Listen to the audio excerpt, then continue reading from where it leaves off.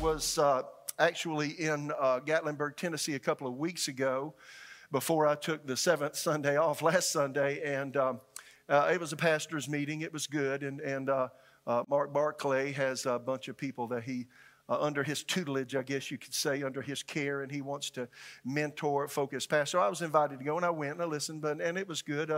And so while I was there, however, the Lord spoke to me and gave me what I'm about to share with you. And you are our, and this comes from, you are our epistles, known and read of all men, 2 Corinthians 3. That's what came up in my heart.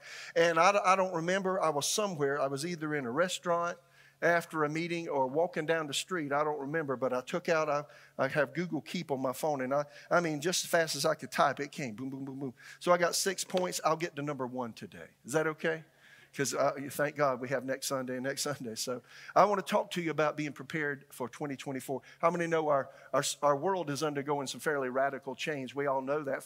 Radical means fundamental, basic. So how many know we're undergoing some basic changes worldwide? And the goal really is, there is a big goal in some circles for there to be just all the nations combined together with one ideology, one political system, and one means of commerce. And we know that as the Antichrist rule and reign, it'll never be called that. But that's where we're headed. And those that are doing that, they have a goal of 2030, and they're after it, and they're causing a lot of upsetness worldwide. So we're going into that, how far that goes. You know what? Let me just say before I go any further, you know God could stop that at any moment.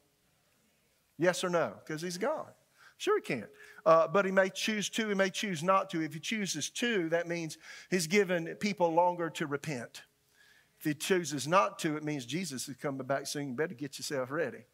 So 2024, question, I do this with myself. The modern Jew, I read this in a book in 1984 when they take a Sabbath, a Shabbat, from Friday night to Saturday night. They do a life review and they think about what last week was like and then what next week will be like. And then they also, in that same pattern, think about last month, next month, and then last year, next year. And then you can even go further than that. So because I read that way back in 1984 when I was 26 years old, I regularly think in any day, whether I'm driving somewhere or going whatever, and I'm just thinking, what was I doing a year ago today? You ever do that? So think about you. What were you like a year ago today? You're 1 year older. Maybe you're prettier. Maybe not so. What were you like spiritually a year ago? See, that's the quite bigger question. So where are you now? Are you where you were last year? If you are, let me just hint, you got some work to do.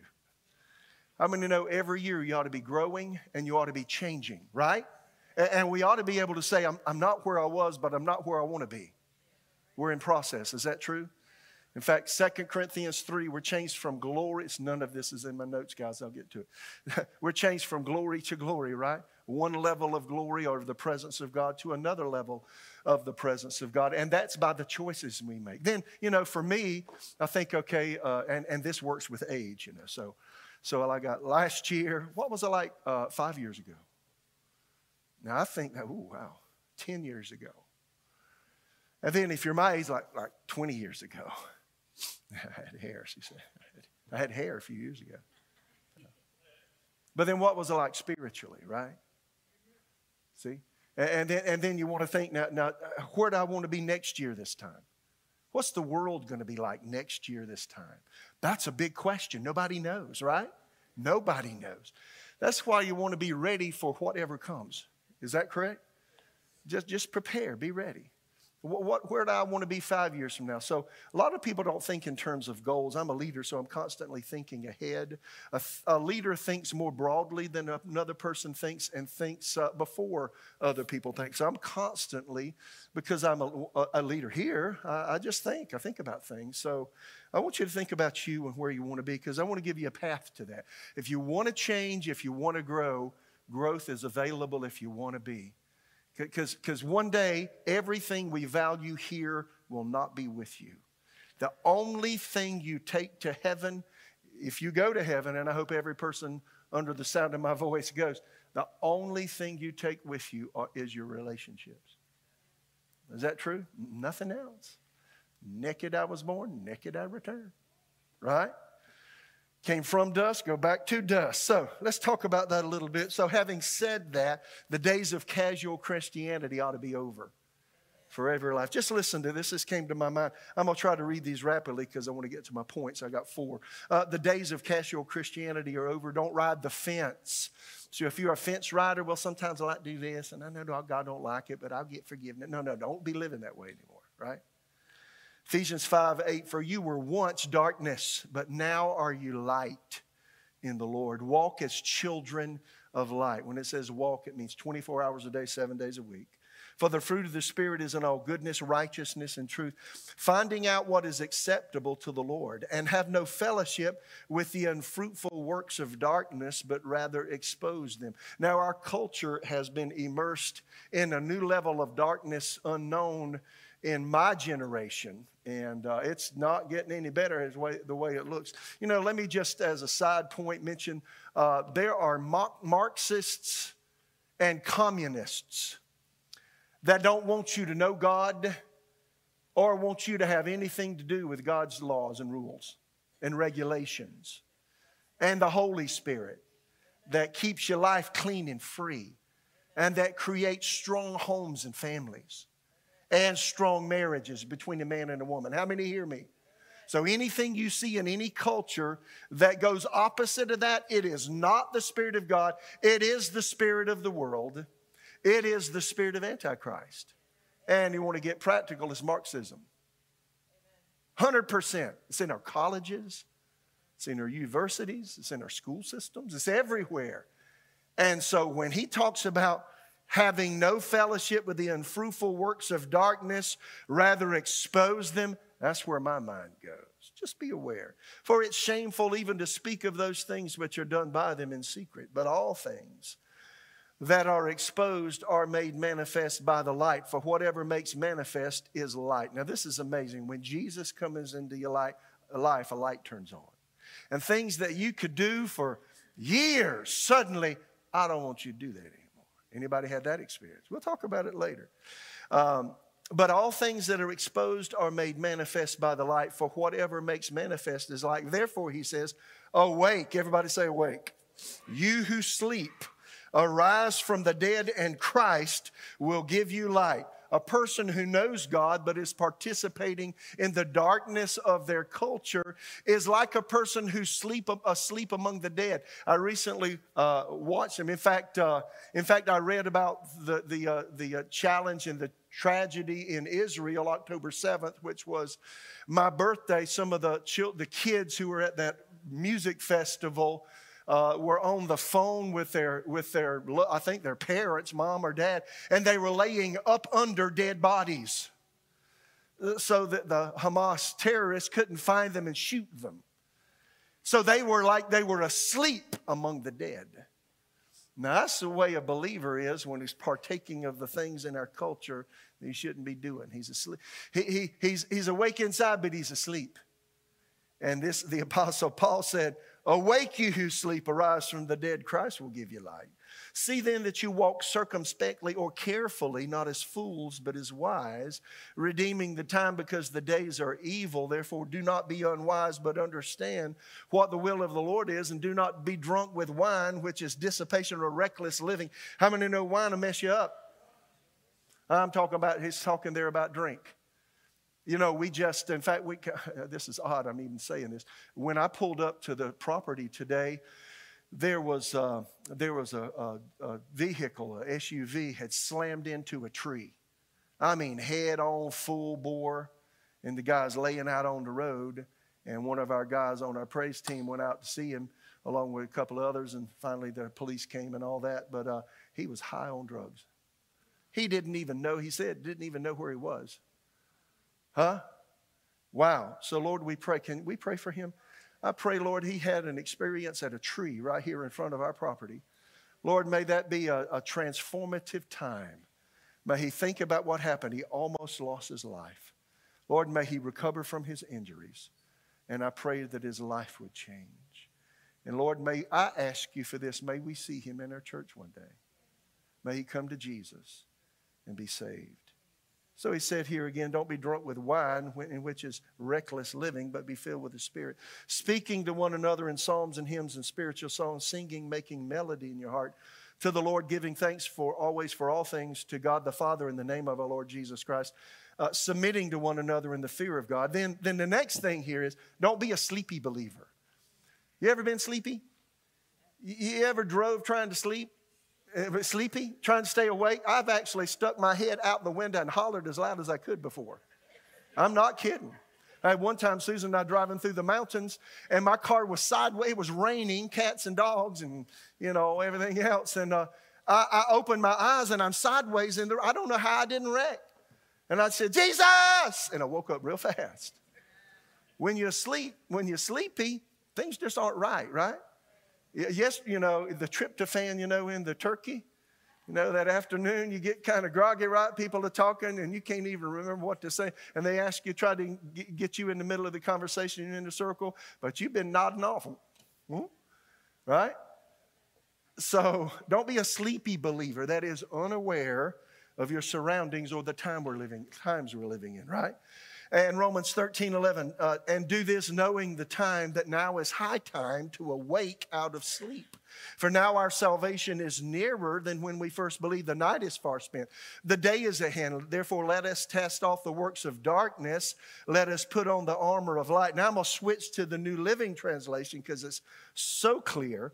Because we belong to the day, we must live decent lives for all to see. Don't participate in the darkness of wild parties and drunkenness, or in sexual promiscuity and immoral living, or in quarreling and jealousy. How many know all of that above is part of the United States culture right now? And we're supposed to be living above it, right? Instead, clothe yourself with the presence of the Lord Jesus Christ, and don't let yourself think about the ways to indulge your evil desires, and that would be your flesh. The last thing on this vein I want to talk about, how many know it's good to give yourself a regular spiritual checkup? People go to a doctor and say, give me a checkup, and so they'll, in fact, I just took my mother to the doctor last week. She's 89, and we took her blood, got all the test results back. Her results are amazing. She's 89, completely healthy. So, you have a checkup, you go to the doctor. What about a spiritual checkup? Socrates was a Greek philosopher, and he lived in the 400 BCs, and he said this, even he said this, the unexamined life is not worth living. We live in a culture today to live surface, live about 1/8 of an inch deep, giggle, laugh, joke, but don't get real serious about life. I like to joke. I have as much fun as anybody else. Just ask my grandkids. We have a good time. When they came to my house, I had about 5 or 6 toys ready for them to play. Had them all charged up. In fact, I had a new one come Thanksgiving morning, a big old orb, and they just played with that thing. They had fun. I like to laugh and have fun. Do you? But there is a time to examine yourself, right? And so several scriptures give vent to this. 2 Corinthians 13:5, examine yourselves as to whether you are in the faith. Test yourselves. Do you not know yourselves that Jesus Christ is in you, unless indeed you're disqualified? But I trust, Paul said, that you will know that we are not disqualified. Then 1 Corinthians 11, I love this verse, actually 31 and 32. This is around the communion table, the context. But he said, but if we would judge ourselves, we would not be judged. But when we are judged, we're chastened by the Lord, that we should not be condemned with the world. So one thing that we should practice is self-judgment. Before I go further, let me read the Amplified New Testament, that same verse. For if we searchingly examined ourselves, detecting our shortcomings, recognizing our own condition, we should not be judged and penalty decreed by divine judgment. But when we fall short and are judged by the Lord, we're disciplined and chastened, so that we may not finally be condemned to eternal punishment along with the world. That's strong words, isn't it? So, all of us in this room, including me, we should practice self-judgment. Now, what does that mean? That means when I do something I know is wrong in me, I don't wait. See, that's key. Don't wait. I do it right now. Say, Father, what I said right there was wrong. The attitude I had toward that person stunk. It was sin. Forgive me. See, that's self-judgment, right? Or if you do something, it's an act, a physical act you know is sin. Right when you participate in that, your heart, if you're a believer, your heart should convict you. Yes or no? His seed, 1 John 3:9 says, his seed remains in us and we can't practice sinning as a way of life. Right? No one born of God continually, habitually practices sin as a way of life. Amplified New Testament says, 1 John 3:9. So how do you know whether or not you're a believer? If you can do wrong and it doesn't bother you, I would say you have a deep problem. Right? If you can use the F-bombs that people are bombing everybody with these days, innocuously, with GD and SOB and all that stuff, you got a problem, right? Huh? Where's your heart? What's going on? Or if you can involve yourself with things that you know are wrong. You can slander someone. Here's a real big one today. I was thinking about it this way. I can't believe the deception and lying that is allowed today. It's everywhere. Have you noticed that? Even our government lies. Is it true? If that doesn't bother you, see, if it didn't bother me, I'd say, I need to check up on me. Do I really know Jesus? Because you know what? Oil and water just don't mix well. Is that true? And so sin in the life of a believer doesn't. That's the reason we need to search ourselves. Then this is a real challenge. This has always been to me, 2 Corinthians 5:10. For we must all appear and be revealed as we are before the judgment seat of Christ. Now, this is not the great white throne judgment in Revelation 20, verse 11 through 15. No, that's only unbelievers will be there. If you find yourself at the great white throne judgment, your goose is cooked. Your turkey is done. All right? You're not going to heaven. All right? But if you find yourself here at the judgment or reward seat of Christ, you're going to heaven. Your salvation's not in view. But Jesus will scrutinize our behavior. Now, I don't know about you. I have a plan. When I get there, I'm just going to drop. Unless he picks me up, I'm dropping. I'm going to see those holes in his feet. Kapoom. I'm just glad to be right there. And he's going to talk to me about my life, my words, my values, my thoughts, what I meditated on, all the things I did by myself and with others, my words, my actions. Gets quiet, doesn't it? Whoa. We must all appear and be revealed as we are. See, all the facade's gone. You're naked. So that each one may receive his pay. You get pay for living for God, according to what he's done in the body, whether good or evil, considering what his purpose and motive have been, and what he's achieved, been busy with, and given himself and his attention to accomplishing. Wow. That's a big mouthful, isn't it? So, because that's going to happen one day for me, I have a regular time I get before God. And you see, if you do this, sometimes, you ever heard the adage, a rolling stone gathers no moss? Y'all ever heard that? Is that too old? You got a rock in the forest, and it's been there a long time. It turns green, algae grows on it, and all kind of boogery stuff grows on it. But if it's moving, it can't catch, right? So if your life is moving, if you're constantly moving forward, see, and you're constantly dealing with yourself, practicing self-judgment, see, then you can say, God, I'm wrong, help me. I'm telling you, I regularly do this. I get before God. See, God, let's start looking behind the bushes and turning over the rocks in my life. Let's talk about me. What about my motives? What about why I do what I do? How about what I do? How about what I'm talking about?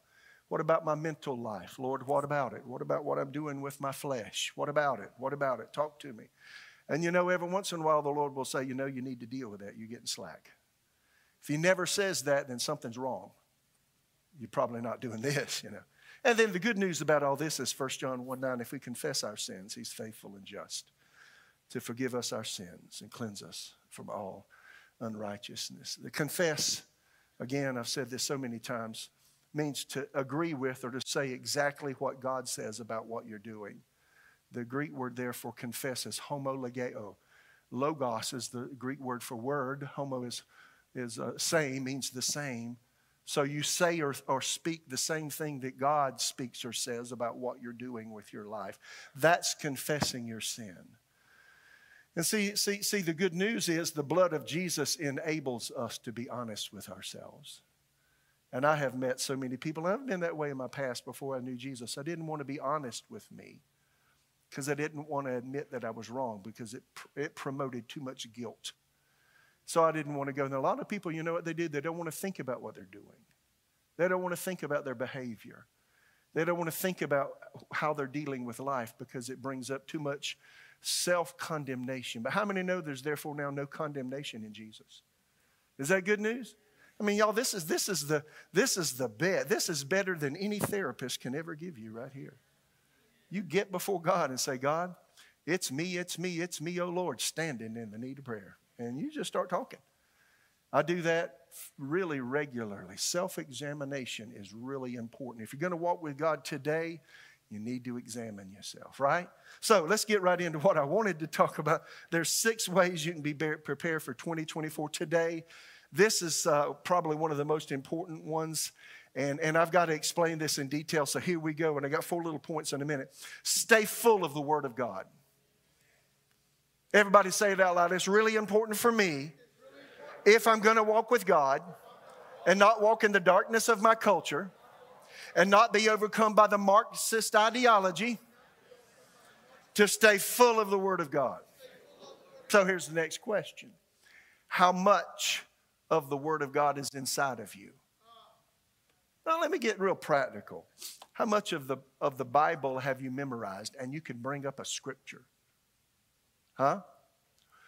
Let me say this for the umpteenth time. 1977 was my first Bible school experience, and one of the professors, at first I just didn't like him. And I confessed that to the Lord. And then I figured out why he's doing what he's doing. The first class, he said, he had 3 scripture on the board. He said, I want you to go get King James Version, and I want you to write that scripture out with punctuation on a paper. So get out right now, get your Bible out. He had 3 scripture, and it took, just a few minutes for everybody in the class. There's 30 people in the class. Write scriptures down. And then he said, next week, you're going to write those same scripture down, but you're not going to have your Bible with you. Correct punctuation included, and I'll test you on it. I said, you rascal, you. Well, I did it. Next week, he did exactly what he said. We had to write the scripture down. And then he said, look at the board. And we had 3 new scripture. So he said, now I want you to write those down. Now you're going to do it on your own time this time. He said, but write those down and then correct punctuation. I want you to memorize them. Next week, you'll have a test on 6 scripture. Correct punctuation, King James Version. I mean, we were looking at each other like, you rascal, you. What do you think you're doing? And every week, I mean, we had the guy for weeks and weeks. Every week he just added 3 scripture. Y'all, did you know that's probably one thing that has saved my life? Because it forced me to get the Word of God in me. Did you know you can memorize if you want to? Huh? If you'll get the Word. Let me tell you what the Word is like. The Word is like a seed. My dad, he planted a 1/2 acre garden, and I haven't planted a garden since. But my brothers and I helped my dad. I'm not kidding. I got burnt out with gardening, all right? I mean, every vegetable you can imagine, we had. And we had lots of them. And it was really hard. You had to keep the beans off of them. And beans. You had to get the bugs off the beans. And then you had to keep the worms off the tomatoes and yada, yada, yada. And then we had to keep all the grass. But the idea is you plant that seed. And I had the job of dropping the seed in the hole my dad dug. He said, Mitch, drop 3 seeds in each hole because one might not germinate. 1, 2, 3, 1, 2, 3, 1, 2, 3, 1, 2, 3. And that was my job for a long time. 1, 2. We had 36 rows. Long. I mean, from here to that wall over there. Long rows. Like, Jesus, help me today. Here's what I noticed. Long as the seed's in that bag, and he put a little bit of poison in there so the bugs wouldn't eat the seed in the bag. As long as they're in the bag, they did nothing. They didn't germinate. But if you put them in the warm soil and they get sunshine and they get rain and you keep the bugs and you keep the weeds out, guess what's going to happen? Growth. Did you know the Word of God? Listen, yeah, this is the best things going for you and me. I don't care who you are. I don't care what kind of problems you got. I don't care what kind of mischief you let yourself get into. I don't care what kind of flesh has overwhelmed you. If you'll get the seed of the Word of God in you, you will change. Because the Word will crowd out doubt, unbelief, fear, sin. Did you hear me? It's amazing. And the good news, I don't care where you were born, what side of the tracks you were born on. I don't care what country you're in. It works 100% for human beings. The seed of the Word changes you. It has transformative power. Did you hear me? Now, let me say this as well. When I came to Jesus in 1976, one of the fundamentals that caused it to stick this time, because at 8 years of age, I went down front, shook my Baptist preacher's hand, and quote unquote accepted Jesus as my Savior, then got water baptized, and that was in August of 1966. But then I fell away from God, got involved in drugs and all the mess that goes with that. And I was doing it while I was going to church. That's how I know you can be a hypocrite and come to church. You can live like a dog and come to church. Well, you know, some dogs live better than humans. I'm just saying you can live bad and you can come to church and just kind of, you know, facade the thing. Is that true? I did it for years. I know exactly how to do it. You can smile and say the right stuff, but that doesn't mean it's inside of you. When I came back to Jesus, repented of my sin. Repent means you change your thoughts about how you're living life and say, I can't do this anymore. I've got to change directions. This is a 180-degree turn, right? I repented September 12th, 1976. And on the heels of that, I did that on Sunday morning. On the heels of that, 7:20 p.m. that night, I went back to the same church that I repented of my sin in. And they said, if you haven't received the baptism in the Holy Spirit, and I said, baptism in the Holy what? They said, baptism with the Holy Spirit, you need to come down and receive this. And my friend said, Mitch, you need that right there in your life. I said, I've never heard of that in my life. He said, well, you go down there, you get filled with the Holy Spirit, and your life will change. Well, my mother, year before, got baptized with the Holy Spirit. And yes, you speak with tongues, and I am guilty of that. When you get baptized with the Holy Spirit. But listen what happened. See, there's one thing about the Holy Spirit. He loves Jesus. And you got to know that. And when I got back, so I went down front, got baptized with the Holy Spirit. And the next thing I noticed was, yes, I prayed in the Spirit, spoke in tongues. But the bigger thing was, I just couldn't get away from it. I went to work the next day, and all I could think about was the Bible. I mean, if I could, I'd just eat the thing. I said that a few Sundays ago. And I bought a new Bible because I tried to eat the one before and it was bad. So got me. But I'm just saying there was a hunger for the Word. Do you know the Holy Spirit will give you a hunger for the Word of God? Unlike anything I had ever experienced in all my life. And I went to church 3 times a week as a kid all my life. And I've told you that umpteen times all week long. We had revival meetings, in the Baptist church. And wow. But a baptism with the Holy Spirit, it's like, I just wanted God. I wanted the Word. I wanted the Word. I wanted the Word. I didn't know why I wanted the Word. How many know the Holy Spirit's the Spirit of truth? And His one ambition is not to talk about Himself, but to talk about Jesus and make Jesus real to you. And the Bible reveals Jesus as the living Word. In the beginning was the Word, and the Word was with God, and the Word was God, right? So Jesus is even called the living Word. So you get a hold of the Holy Spirit in a fresh way, in a big way, He'll transform your life and send you right to Jesus, the living Word. When we sing, oh, I love Jesus, you know what else we're saying? Oh, how I love the Word. Oh, how I want to obey the Word. How I want to line my life up with what the Bible says. Yes or no? The more you become acquainted with the Word, the more the Holy Spirit will manifest to you. And the more the life of Jesus will rise up in you. How many hear me? And then I noticed this as I started walking with God in 1976. The more I got in the Word, the more He reminded me of the Word. In fact, 6 months after I came to Jesus, I'll get to my 4 points in a minute. They're pretty quick. 6 months after I came to Jesus, it was the second Tuesday in February 1977.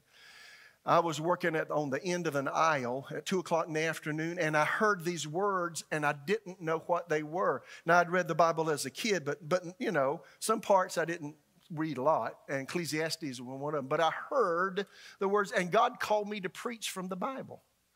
I heard a phrase repetitiously, vanity of vanities. All is vanity, says the preacher. I mean, I'm working. I mean, I'm 18 years old putting stuff on a shelf for people to buy. Vanity of vanities. All is vanity, says the preacher. I said, what in the tarnation is that? Vanity of vanities. All is vanity, says the preacher. And I'm working. I'm like, good Lord, what on earth is that? And I didn't realize the Holy Spirit's talking to me. See, I wanted to be a businessman. I wanted to make money. That was my ambition in life.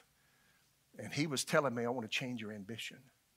I went home to my mother, said, Mom, because I lived at home. I was going to school. I was going to college, and then it changed. I went to Bible college. I said, what is this in the Bible? Vanity of vanities. All is vanity, says the preacher. She said, well, yeah, it's in the book of Ecclesiastes.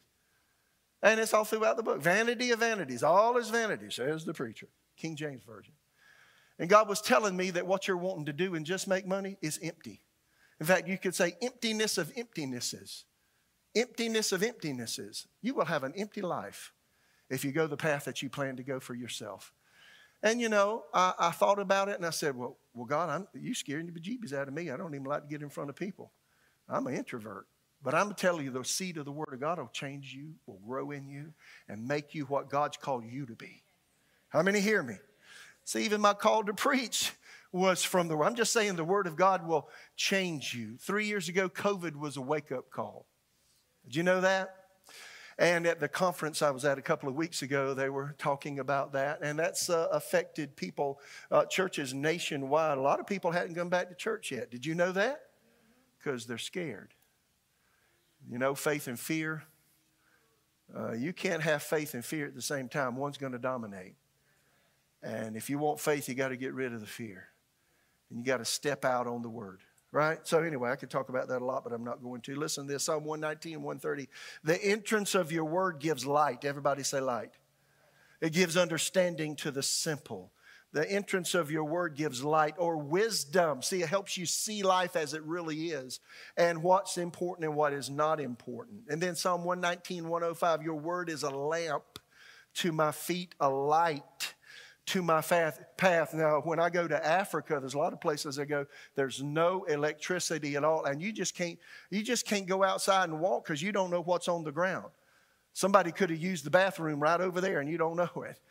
Or there could be an animal, or there could be a hole or a rock. You just don't know. But when you got your flashlight and you're walking down the path, you can see. Is that true?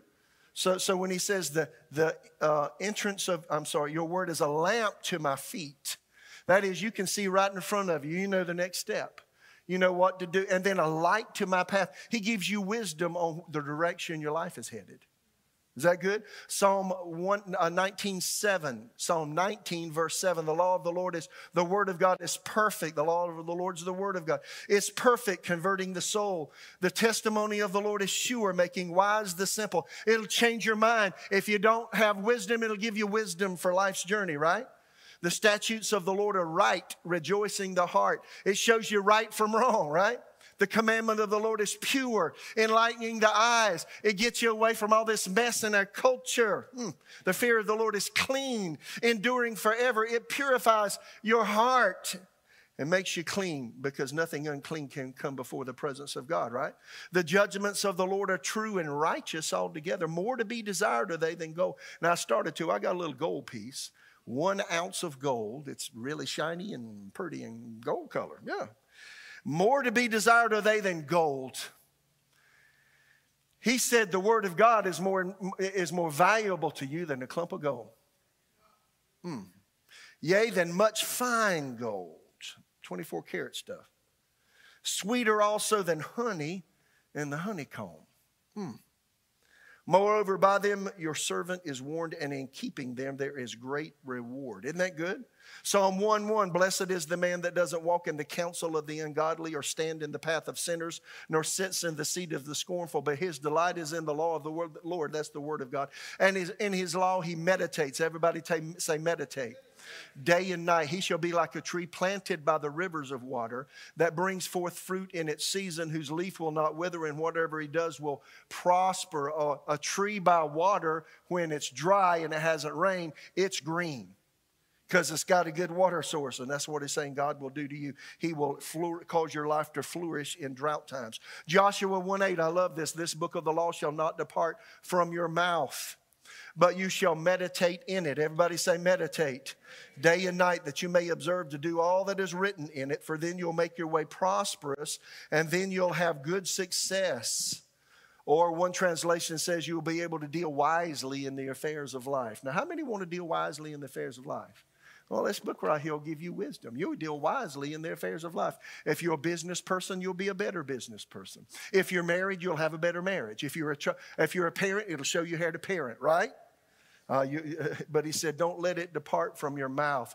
Keep it in your heart by meditation. John 8:31, Jesus said to the Jews who believe in him, if you abide in my word. The King James says, if you continue in my word, you are my disciples indeed, and you will know the truth, and the truth will make you free. And when he said here, if you abide in my word, the idea is you stay there all the time. You never leave the word.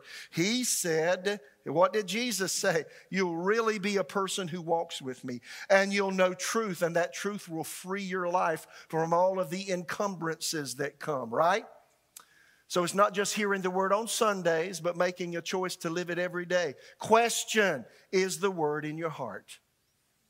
Now, when I'm asked that question to me, the only word that's in my heart, it could be in my head and not in my heart. You can rattle scripture off. And the word not be in your heart. You could have memorized it like I did in Bible school and it not be in your heart. How can you tell if the word's in your heart? Meditation drops the word from your head to your heart. And if the word's in your heart, you put it into practice. So if you know the Bible, but you don't do the Bible is not inside of you. Yes or no? No. So another question. Do others see the word in how you live your life?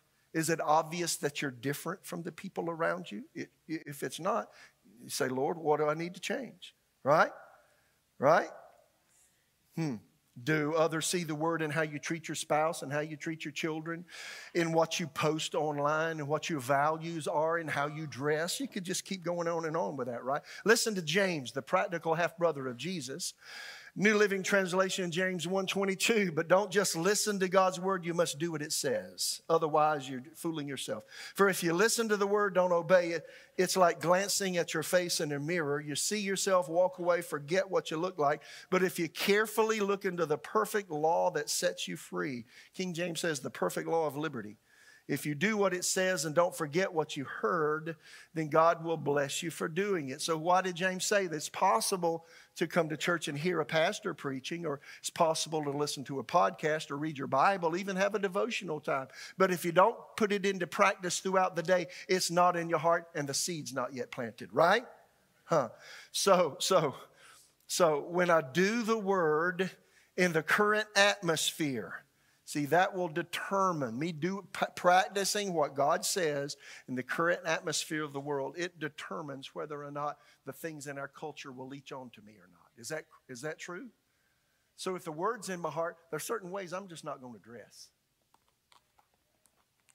I could go on and say a lot about that. Certain things I'm just not going to do. Is that true? Certain places I'm just not going to go. Is that true? You say, well, that seems so confining. No, that's actually freeing. Do you know the children? Now, I'm going to meddle a little bit here. Do you know the children that are the most adjusted and well-balanced and free are the ones disciplined by their parents? If you find if you find an undisciplined child, you know what it say? They have no parameters around them. And they're looking for attention in all the wrong places, right? But if the parents put parameters around them, well, you can do that, but not that. You can go there, but not there. right? It makes that child feel safe. Well, this is where I can live. As long as I'm from here to here, I'm good. Here to here, I'm good. I get outside of that, amen. And it makes them feel secure, right? Now, just something, I think what I just might do, I think on Wednesday nights, I just might start talking about child training. So this Wednesday, I got to talk about one thing. I'm going to have a little pastor conference, talk with pastor thing. So bring your questions Wednesday night, because we'll just talk about all kinds of stuff. If you've got parenting questions, bring them too. Then I'll take another couple of times. We'll go there. Is that good? So let me talk about this, and I can do this, I think, fairly quickly. There are 4 levels of growth in the Word of God. So I've talked about the importance of the Word. We've given plenty of scripture about the Word, right? So how do you know where you are? For me, if I know where I am, it's rare that I've gotten lost anywhere. As long as I got a map, or I got my phone, it's got a map on it, or I got a GPS, right? And when I was a kid, I used to go for long walks in the forest. I never thought about getting lost because I always looked at the sun. And I always marked a tree. I would mark the trail. I would put a scuff on the ground. Or I would, with my knife, put something in the tree or break a twig and it's broken. So I could always tell where I came from. But I never got lost because I know where I am. If you've ever gotten lost in your vehicle, you're driving through, and maybe you forgot your phone, didn't have it with you, because now you navigate with that. But you know how you find out where you are? You just go up to somebody and say, "Where am I?" I say, "You don't know, huh? Where's your phone?" "Left it." If they tell you where you are, then you can go to a map and find out where you need to go. Is that true? So this will locate you. Where are you in the Word of God? Or how much of the Word of God is in you? There are 4 levels that the Word of God will produce in your life. And this is awesome. Listen to this. First level is the level of a convert. Everybody say convert. What does that mean? You've come to Jesus. You've been born again. You may have taken the next step, been filled with the Holy Spirit. But all this is fresh and new, right? You're a newbie. You don't know a lot of this stuff. And now in American culture, we have less information from the Word of God disseminated to the masses of our population than ever before. Yes or no? Because pastors aren't even preaching the Word strong in a lot of ways. 2 Corinthians 5:17, therefore, if anyone's in Christ, he's a new creation. Old things have passed away. Behold, all things have become new. Now, here's what happens. When you come to Jesus, you're like Lazarus. I just read in my personal devotions in the book of John, chapter 11, about Jesus raising Lazarus from the dead. You read that, right? Lazarus was dead 4 days. Jesus said to his disciples, "Roll the stone away." And they say, "He's going to be stinking." And he said, "I know it, just roll it away." He said, "You cuckoo, don't do that. We put spices on, but even the spices don't go last." He said, "Roll the stone, please. Roll the stone away." And then he just said, "Lazarus, come forth." And when Lazarus come out, here's how Lazarus come out. He was encased and mummified in a cocoon of strips of cloth made with all kinds of resins. And he come out like this.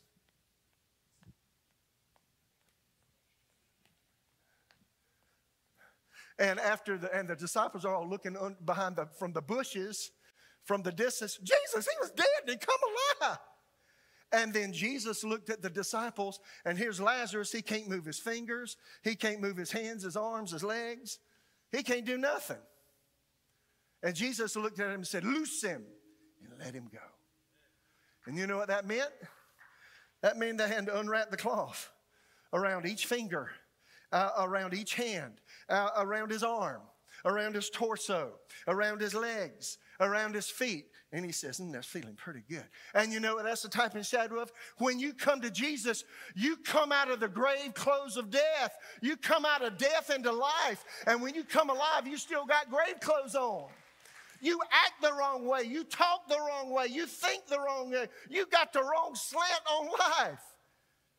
And you get in the Word because it's alive, and it starts unwrapping who you are. And it starts showing the real who you are. How many hear me? And you come alive. And one day you look in the mirror and say, "I'm not what I used to be." But if you never get in the Word, you're walking around in grave clothes. And you're confined. You're asleep among the dead. How many get it?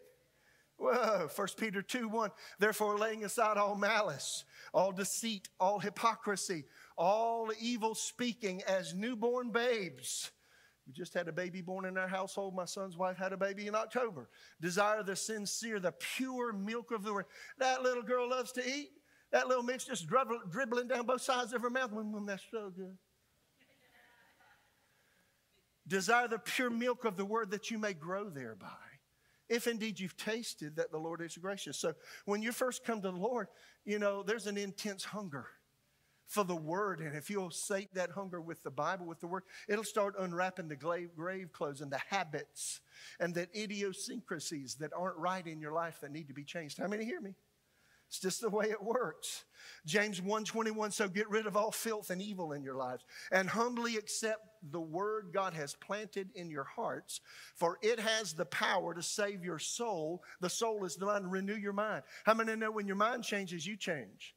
Now, I brought my book up here. I don't really care about advertising it, but I've got a book called Change Your Mind to Change Your Life, and the principles of meditation and how to change your thinking are right in this book. So if you don't have it, it's on the shelf out there. But, you know, meditate. It's what happens. You plant the word in you, and it changes you. Isaiah 28:10, for precept must be upon precept, precept upon precept, line upon line, here a little, there a little. God changes you a little bit at a time. It's the fingers coming loose.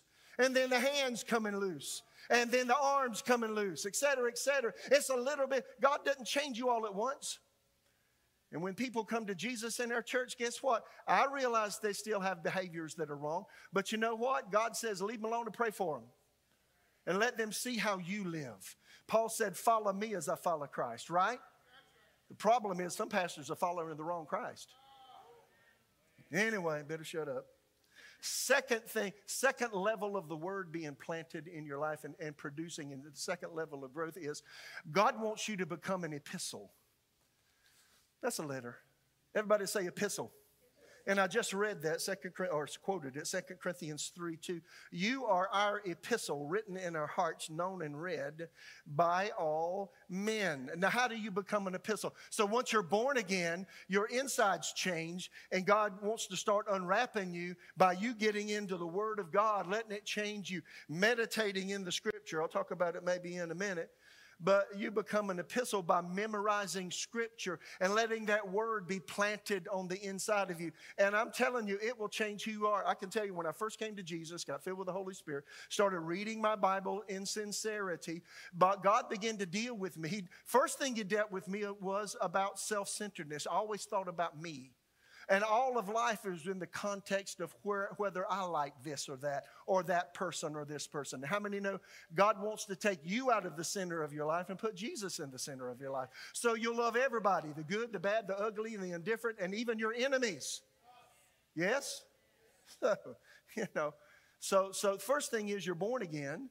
And you're a new person, and it's all brand new. Second phase of growth is you start getting the word in you to the point that you can pull it up and think about it. Now, when you get there, when you go there, your life will begin to change.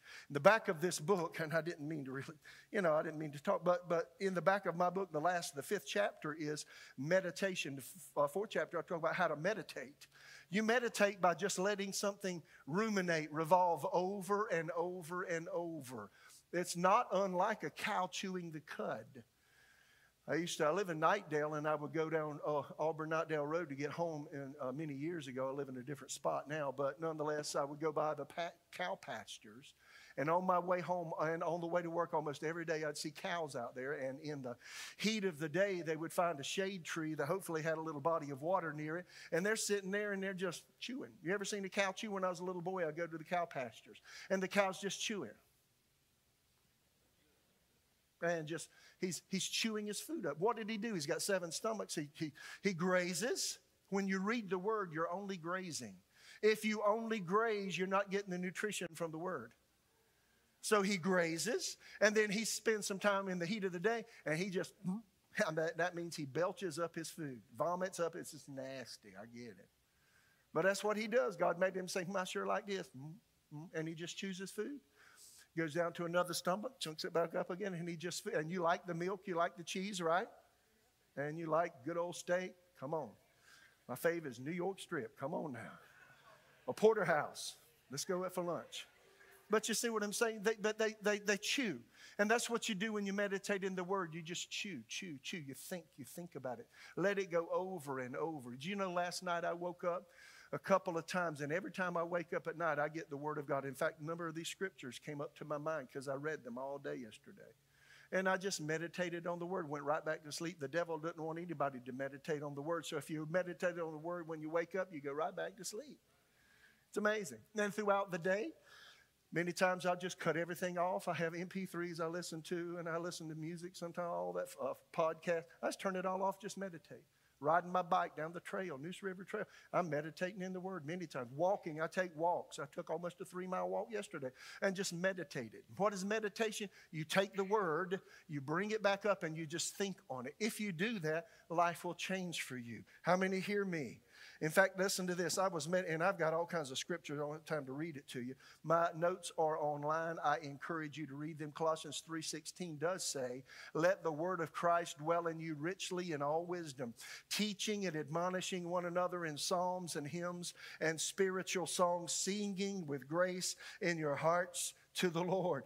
He said, let the word of Christ dwell in you how? Richly.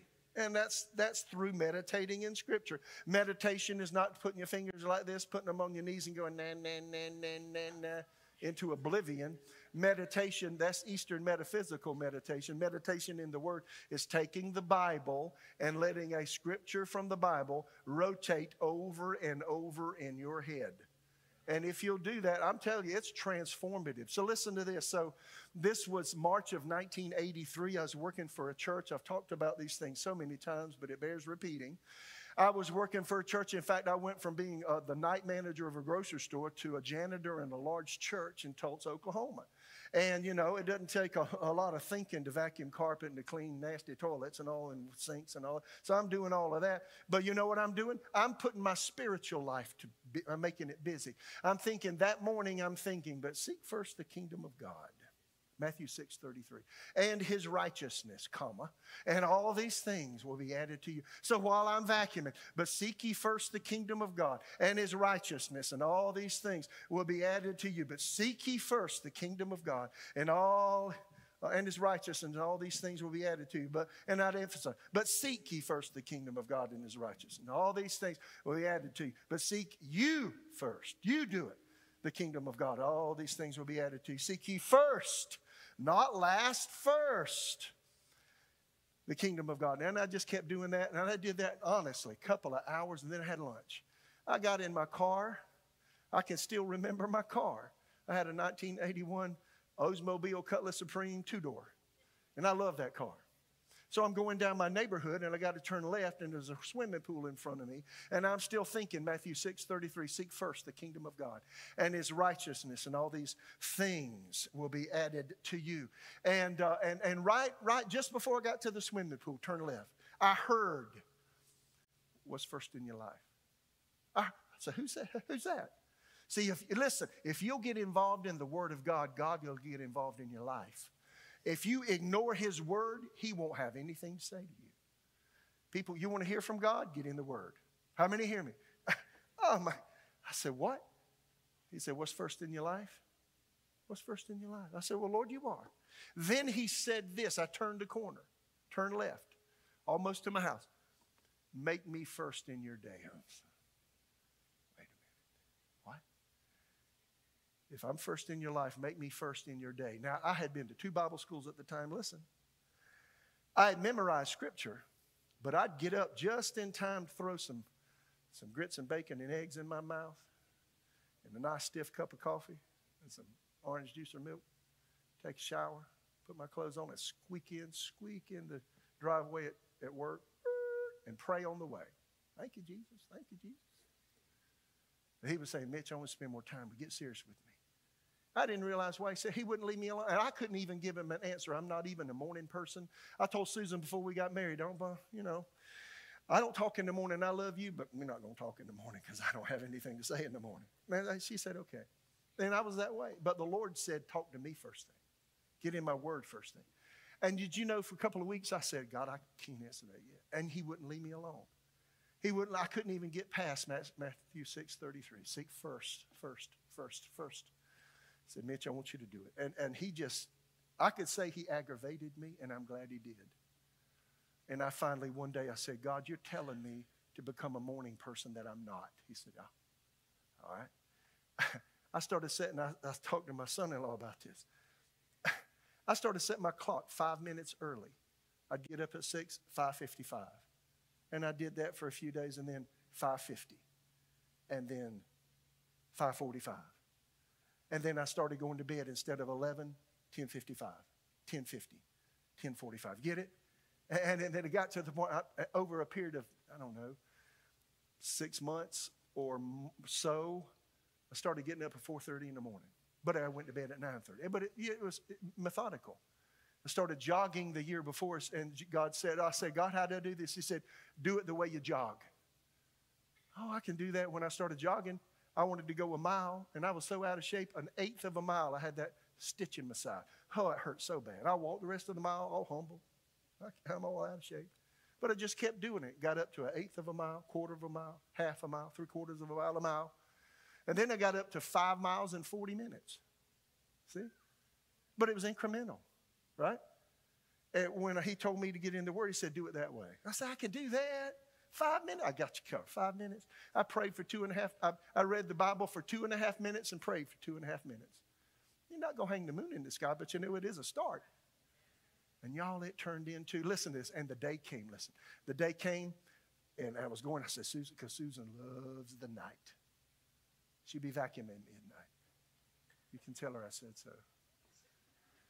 I said, I'm going to bed at 9:30, and this one night, this is months later, one night I was going to bed, getting ready to go to bed at 9:30 so I can get up at 4:30, spend time with God, because my job started at 8. And I felt inside, I said, God, I can't wait to get up at 4:30 and spend time with you. My heart said it. And see, that's a miracle. You get it? Right? I'm telling you, y'all, if you'll get in the Word and make yourself an epistle, God will change it. The third phase of the Word being in your life, first phase is what? Convert. Second phase is what? You got to get the Word in you, an epistle. What's the third phase? A disciple. This is where it starts affecting your will. Huh? Are you a disciple? Well, what's the root word of disciple? Discipline. You discipline your will to obey God. I'm about done. Everybody okay? Yeah. You discipline yourself. Not all believers allow themselves to be a disciple because they're not willing to give their will away. Now, I've got all these in my notes, so I'm not going to take time to read them. But Jesus said this in various locations, Matthew, Mark, Luke, and John. He said this, he who does not take up his cross and follow after me is not worthy of me. He who finds his life will lose it. He who loses his life for my sake will find it. And he said it again in Matthew 16, whoever desires to save his life will lose it. Whoever loses his life for my sake will find it. And he's talking about if any man desires to come after me, let him deny himself, take up his cross and follow me. I think the best translation is J.B. Phillips, Mark 8. It's in the notes. Then he called his disciples to the people and the people around him and said to them, if anyone wants to follow in my footsteps, he must give up all right to himself. You know what that means? A cross is, two things happen on a cross. A cross is where you crucify your flesh. Excuse me, talking too much. A cross is where you take the ungodly desires in your life and you nail them. Say, God, you got to deal with me. You got to deal with my gossipy mouth, my slop bucket ears, because I listen to gossip. Right? God, my pride, my proudness, my anger, my self-centered thinking. I don't care what I do that affects others. That's wrong. See, that you take that to the cross, right? And a cross is a place where your will and God's will meets and his will wins. Right? Because Jesus said, Lord, if it's possible, take this cross away from me. Right? Then he said, nevertheless, not what I will, but what you will. You know what I know? Some people aren't willing to get close to God because they don't want him to talk. Because they don't want to be called into ministry. or they don't want to do something different. They want to do what they want to do. You hear me? I mean, listen, when I was young, some people didn't want to be, they said, I ain't going to Africa. I ain't moving to another country. Now, if God called me to Hawaii, let's go. I'll listen right now. But discomfort, not all of the privileges I have right now, forget it. And a lot of people think, well, I'm going to play it safe. I'll just pray enough to just get in the door of eternity, get into pearly gate, just barely squeak in. But I'm not going to do a lot because God might really speak to me and require something of me. Friend, guess what? God doesn't judge you in the judgment seat, the reward seat of Jesus based on what you did. He judges you based on what He called you to do, and did you fulfill it? So if you never seek Him, you never even try to find out, first thing He's going to say, what'd you do? What'd you do with you? What did you do with me? So being a disciple means I lay my wheel down. Are you really willing to do that? Because He'll make you repent to your enemy. He'll make you be nice to that person you can't stand at the grocery store. You hear me? I could go on. It's in the notes. The last thing is, so you got, what is it? What is it? Where are you? Convert, epistle, and then the last one's minister. Whoa. See, you go through the first three phases, and then God will use you to minister life to other people. Go into all the world, preach the gospel to every creature. He's called us all to do that. In fact, the Great Commission. Is the Great Commission your life mission? I like to put it that way. Therefore, go and make disciples of all nations, baptizing them in the name of the Father, Son, the Holy Spirit. Teach these new disciples to obey all the commands I've given you. Be sure of this, I'm with you always, even to the end of the age. And then 2 Corinthians 5, I'm finished now. All of this is a gift from God who brought us back to Himself through Christ, and God has given us the task of reconciling people to Himself, for God was in Christ, reconciling the world to Himself, no longer counting people's sins against them, and gave us this wonderful message of reconciliation. Do you know that's your job? Your job is to live in such a way people say, what's up with you? You say, why you ask? And you know what? And you know what? You say, well, Jesus came into my life, and He changed me. And you just tell them what's in your heart. How many know that's how you reconcile people to God? You tell them what He did for you, right? Right? So that's being a minister. So you got convert, you got epistle, you got disciple, you got minister. Where are you? Are you different than you were last week? How about last year? Where are you planning to be next year this time? God wants us to grow.